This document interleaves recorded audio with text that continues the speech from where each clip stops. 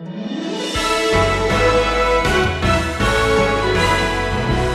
it any wonder girls between the age of 12 and 17 get pregnant every year, and over half, by the way, will abort that child? 10 million teenagers have venereal disease, and every day 5,000 teenagers are infected. One child in 5 uses drugs twice a week, and it could go on and on and on and on and on. I've heard parents say, "Oh, I don't want to pressure my children into adopting my set of values." I want you to wake up. You know why? Because your child is being pressured to adopt a set of values already. The question is, who has the upper hand? Who has the most impact?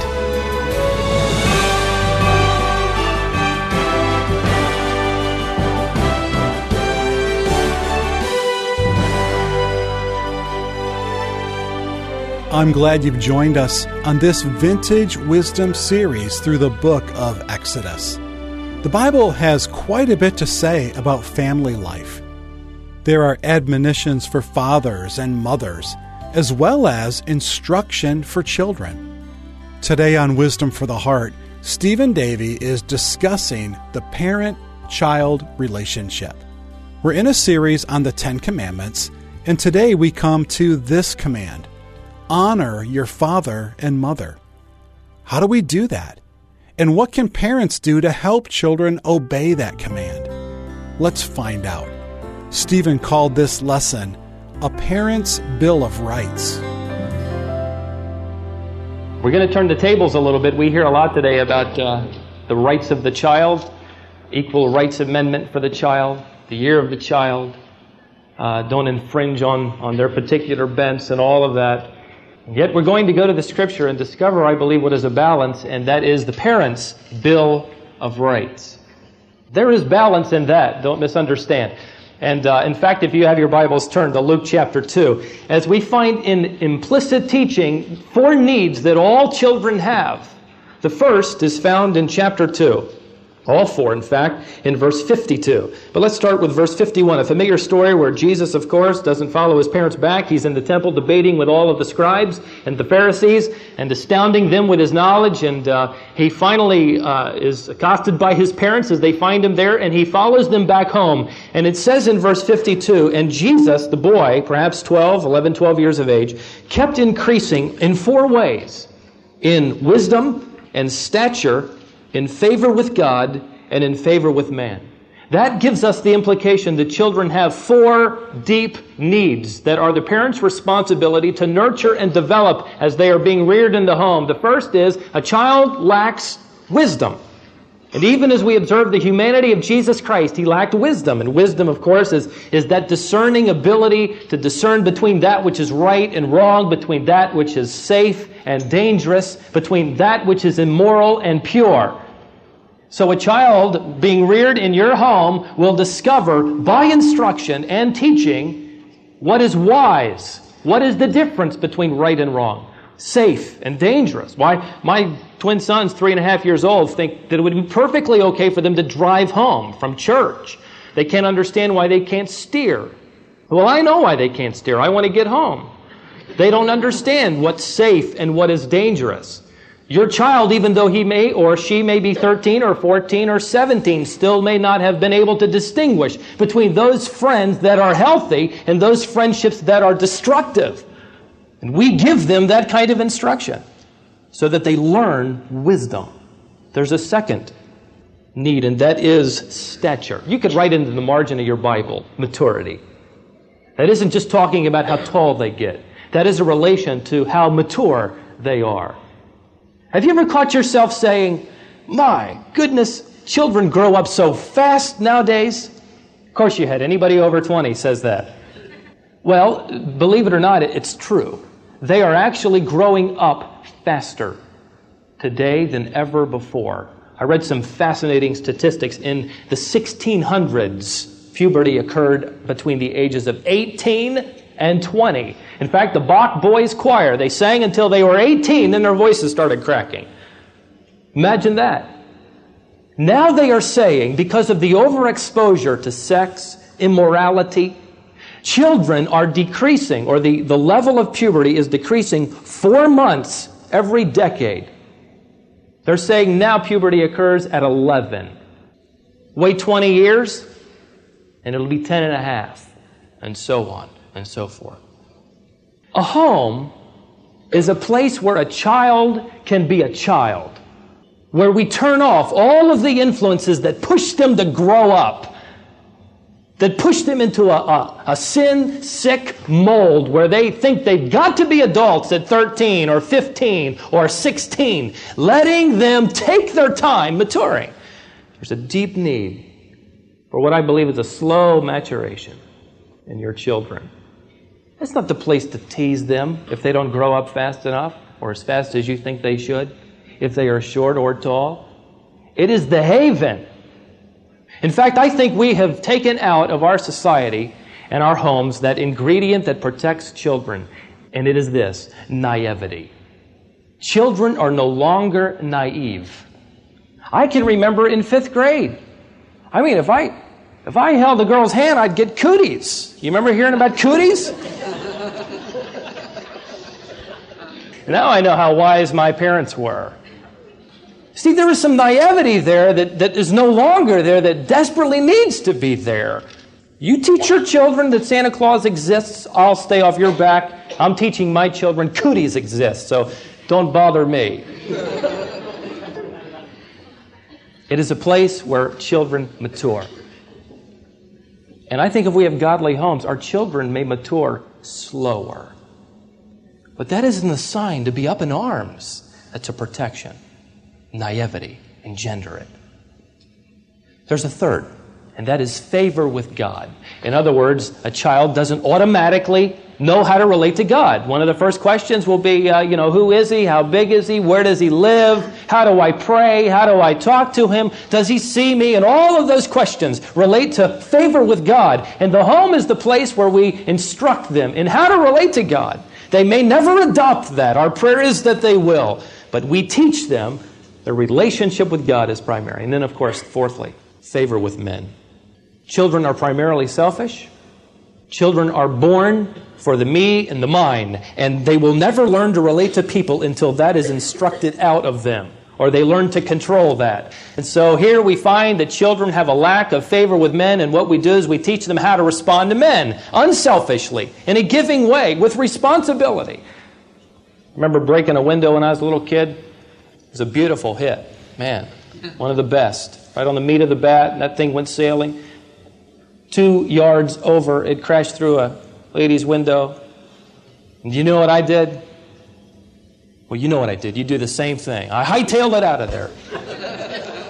Finally got caught, and of course my parents took me by the hand and led me back over there to apologize and to pay. What were they teaching me? They were teaching me how to have favor with men, because left to myself, I would do anything that I wanted to do and try to get away with it. And yet the home is the place where we're instructed how to relate to people.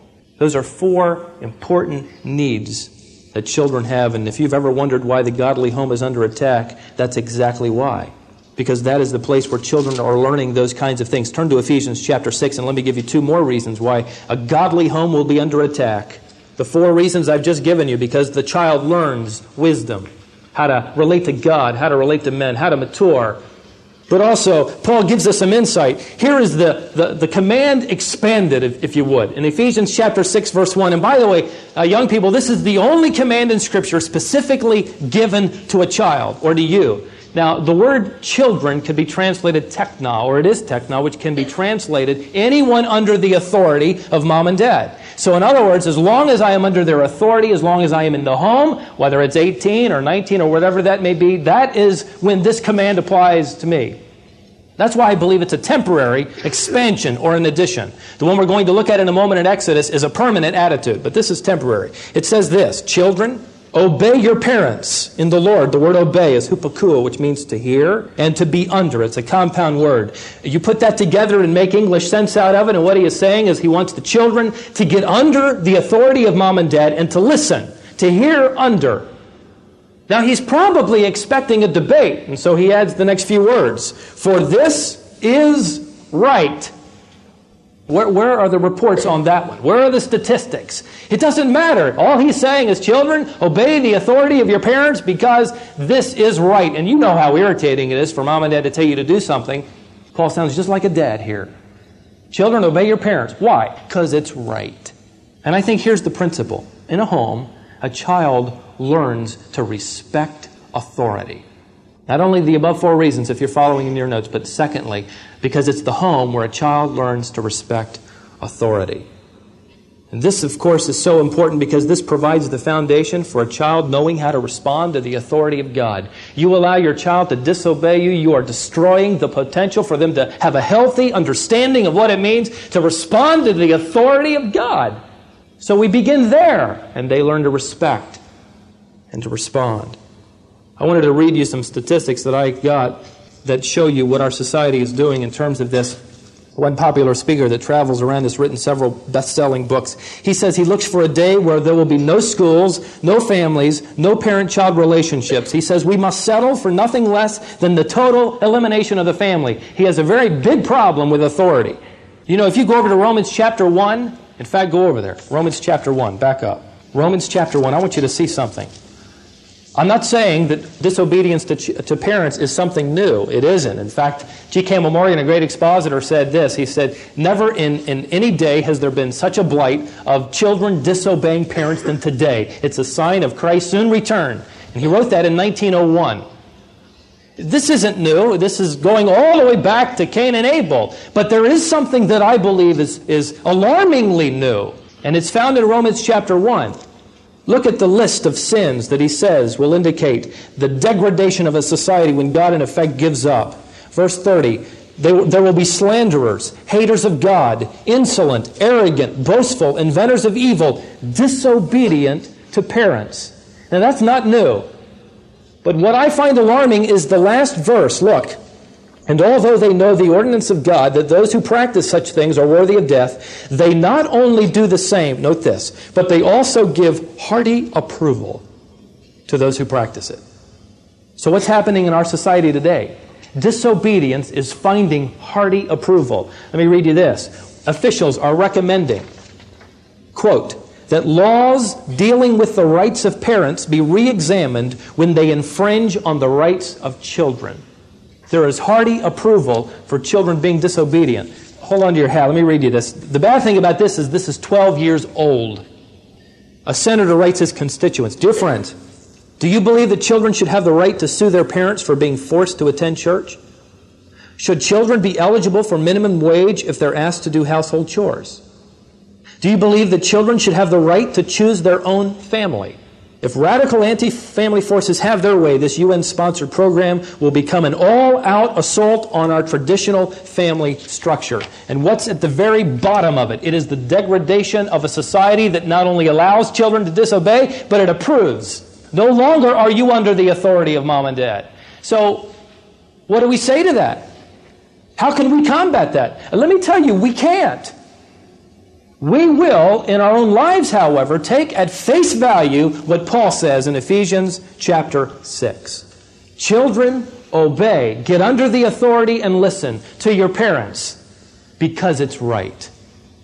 The home produces respect for authority. Let me give you another one. The home recognizes or provides a recognition of values. And the first value or absolute is obedience.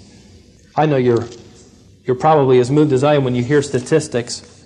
And I believe that our homes are, to a very large degree, failing in providing values and absolutes. But I also believe that families are having to battle a great deal of influences to keep their children protected and pure. We're living in a day where children are bombarded with information. They are exposed to things that we would never speak about. I read a statistic that says that 88%, or nearly 90% of all sexual situations depicted on TV are outside of marriage. 90%. Is it any wonder? This statistic is that 1 million girls between the age of 12 and 17 get pregnant every year, and over half, by the way, will abort that child. 10 million teenagers have venereal disease, and every day 5,000 teenagers are infected. One child in 5 uses drugs twice a week, and it could go on and on and on and on and on. I've heard parents say, I don't want to pressure my children into adopting my set of values. I want you to wake up. You know why? Because your child is being pressured to adopt a set of values already There are three forces. Their peers, they will choose. Their ungodly society, and yours. The question is, who has the upper hand? Who has the most impact? God has designed it to be mom and dad. Now you'll notice Paul gives us a balance here in case us dads really become overbearing. Verse 4, fathers, don't provoke your children to anger, but bring them up in the discipline and the instruction of the Lord. So balance this with a loving instruction. Nurturing, that's a beautiful word. It's not bang, bang, bang. It is let me show you how and what and why. The question that this text raises to me, and especially in this society, is this. Where are the dads? You know, he didn't say mothers instruct your children. He is taking the ball and laying it in the lap of the father in that home. And there may be single moms here who are facing the incredible difficulty of raising that child, and I believe God's grace will be evident to you as you follow Him. But if there's a mom and a dad in the home, it isn't the mom who gets the dad out of the sack on Sunday morning. It isn't the mom who makes sure the kids are in Sunday school. It is the dad. In fact, it's interesting when, you remember when that group of people brought their children to Jesus, for Jesus to touch them, for Jesus to hold them on His lap. You remember that story? And the disciples rebuked them for bringing their children. In the original, that is a masculine pronoun. He rebuked them, men. You know who were bringing their children to see Jesus Christ? It was the fathers. Not only evaluate your own home, but just think of what's happening today. The dads are gone. They're absent. They're preoccupied. The father has become the simple provider that makes sure the kids have clothes on their back and food on the table and a roof over our heads, and I've done my job, and God says you haven't even begun. You are the spiritual nurturer. And you thought I was going to talk to children today. Turn to Exodus now. Let's take a look. Let's talk to children. Exodus chapter 20. Let's see the command itself. Paul amplified and built upon that basic principle and gave it a temporary addition. While you are under their authority, you obey them because it's right. But now, if you'll turn to Exodus chapter 20, verse 12, you'll notice that something is missing. And this hit me like a ton of bricks this past week. I have always read this and thought that there was something in here that I just assumed was there. But if you look at that command, you'll notice somebody's missing. Who's missing? The children. You notice what he simply says? Honor your father and your mother, that your days may be prolonged. He isn't talking about little children. In fact, this is a general principle. Are you the son or daughter of someone? Well, of course you are. Then you, not the teknon, not the little child or the teenager that's under the authority. It's you and you and you and me. We all permanently honor our mothers and our fathers. He writes, verse 12, honor your father and your mother, that your days may be prolonged in the land which the Lord your God gives you. Let me give you two thoughts under honoring. The word kaved in Hebrew has two implications. The first is responsibility. Responsibility. Turn to Mark, the second gospel of the New Testament. And I want to show you how this is illustrated by Jesus himself. Mark chapter 7. He says, you neatly set aside the commandment of God in order to keep your traditions. For Moses said, honor your father and mother, and he who speaks evil of father or mother, let him be put to death. But you say, if a man says to his father or his mother, anything of mine you might have been helped by is korban. That is, this is dedicated to God. Now let's back up for just a second and take a note of what's happening. These people were greedy. These religionists knew that Moses had said, honor your mother and father, and they immediately assumed that was financial help, once they could not care for themselves. So what they had to do, in order to continue their own materialistic pursuits, they had to find a way around this rule, this law, this commandment. And so they came up with a brilliant idea. They said, what we'll do is take our money that's left over and we'll give it a pronouncement, a dedication to God. We'll call it korban. So, Mom and Dad, you wouldn't want this money. We've dedicated this to God. And as a result, according to this text, the parents were being neglected who needed financial help. Now, I've talked to a number of you. I've talked with my wife about this situation in regards to her own mother. And I realize that some of you right now are in the middle of caring for a mother and a father who can't take care of themselves. Some of you are facing the prospects, maybe very soon, of taking care of a mother or a father. As difficult as it may be for you or for your particular situation, in some it may be wonderful. It may be a tremendous experience. Others, it may be very difficult. But in all of these different experiences, we don't evaluate how we treat mom and dad on the basis of how we feel. We treat them on the basis of what God says. And implied in this command is a responsibility financially. I'm not going to tell you how. That's something that you must decide before the Lord. The question is, are we taking care of them when they can no longer take care of themselves? Responsibility. There's a second. Before I give you the second one, I got to give you this. I saw a bumper sticker. It looked like a middle-aged couple, and the bumper sticker said, I hope I live long enough to make my kids regret it.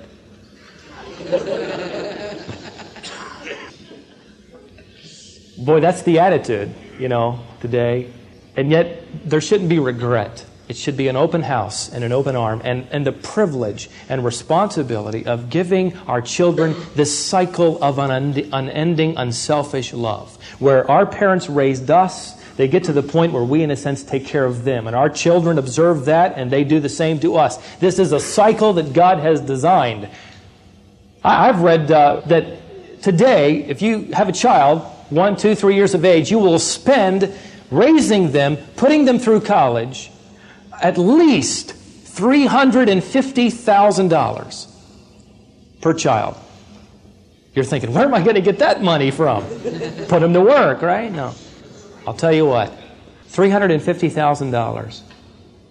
What a financial responsibility that is. And what we do then is we turn right back around and we invest it back in them.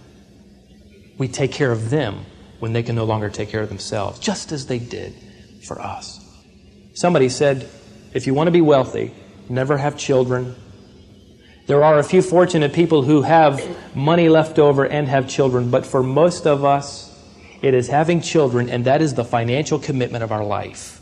And for us, our parents had that same commitment, and we turn it back and we give it right back to them as a way of honoring mother and father. Now, there's a second, and that's reverence. Responsibility and reverence. The word honor literally means weighty. That's its first usage. And it came down to develop a word that meant important. That is, you hold a person important if you honor them. You consider their advice weighty. That is, you never get to the point, if your parents are alive, that you slough off their opinions. We still, in a sense, respect what mom and dad have to say. We're no longer under that temporary addition to obey what mom and dad say. But you'd be an unwise person to take their advice, having observed them go down the path of life, and turn right back around and say, well, I don't care what you say, I'm not listening. I consider myself young, but compared to some of my peers, I would be considered too old to do what I do, and that is talk and receive counsel from my parents. Some of you have godly moms and dads. Some of you may not have parents who love the Lord, but yet you reverence them. That is, you hold them as weighty. You respect the gray hair. You respect the age. They've been down the path, and God says, never check them off. Always have an open ear for what they have to say. I wrote down a couple of ways of honoring parents. One is listen. 2, show appreciation. You could develop this list yourself. Respect their opinion. Express your love. I was a freshman in college and received a note. My older brother and I were attending the same school, university, and received a note that my mother had contracted some disease. They hadn't been able to pinpoint it, and in fact had told my father she would die, and to prepare for that. Now, you'd have to know my parents to know how in the world they ever got to that point without ever letting us know. They didn't want to disturb our studies. But we finally got the note, and my brother, we had enough money for him to fly, so he flew. He was going to meet and be there with my father. I would be left at college and just have to wait and see what in the world would happen. And there, as an 18-year-old, for the first time, it hit me as I thought that I could possibly lose my mother. That I couldn't remember the last time that I told her I loved her. And so I did something that made me feel really, really awkward. But I sat down at a table as my brother was packing his bags, and I wrote what you could call a love letter. to my mother. And I expressed to her my feelings. My brother took the note, put it in his bag, went to the hospital, and there was my father sitting beside her, and he gave my dad the note, among other things. She was in a coma, and it was read to her while she was in a coma. We haven't talked a lot about that note, but that day changed me, because now I never talk to her on the phone. I never see her without saying, Mom, I love you. Now, it took that, and I'm one of the fortunate people that had an opportunity to see her again and to tell her face to face. Leo Bascaglia, a very popular professor at UCLA, very traditional, perhaps even a Christian, has a class where he teaches values, and his classes are packed out every semester. And he begins every semester by asking his students to go back to their dorm and to write a paper. And their paper is to be on the subject, what they would do if they had 5 days to live. They write the paper and they come back. A couple of days later, the paper is returned without a grade, but written across the top in bold letters are the words, what are you waiting for? Do you honor your parents? Do you reverence your parents? Do it now.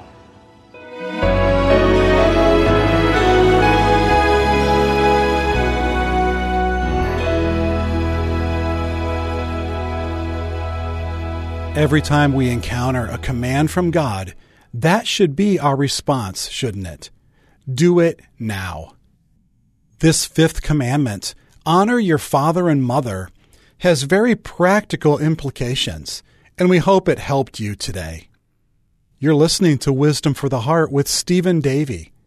Stephen's entitled today's lesson from this Vintage Wisdom series through the book of Exodus, A Parent's Bill of Rights.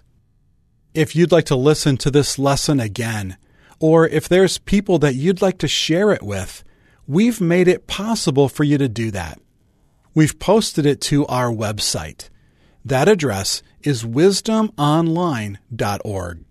At the top of the page, you'll see a link for our daily broadcasts. Once you get there, you can also learn more about us and access the complete library of Stephen's Bible teaching ministry. Stephen has been the pastor of the Shepherd's Church in Cary, North Carolina for the last 35 years. Over that time, he's preached hundreds of messages to that congregation. So if you ever miss one of these lessons, you can go to our website and keep caught up with our daily Bible teaching ministry. Visit there anytime, and of course, join us back here for our next broadcast of Wisdom for the Heart.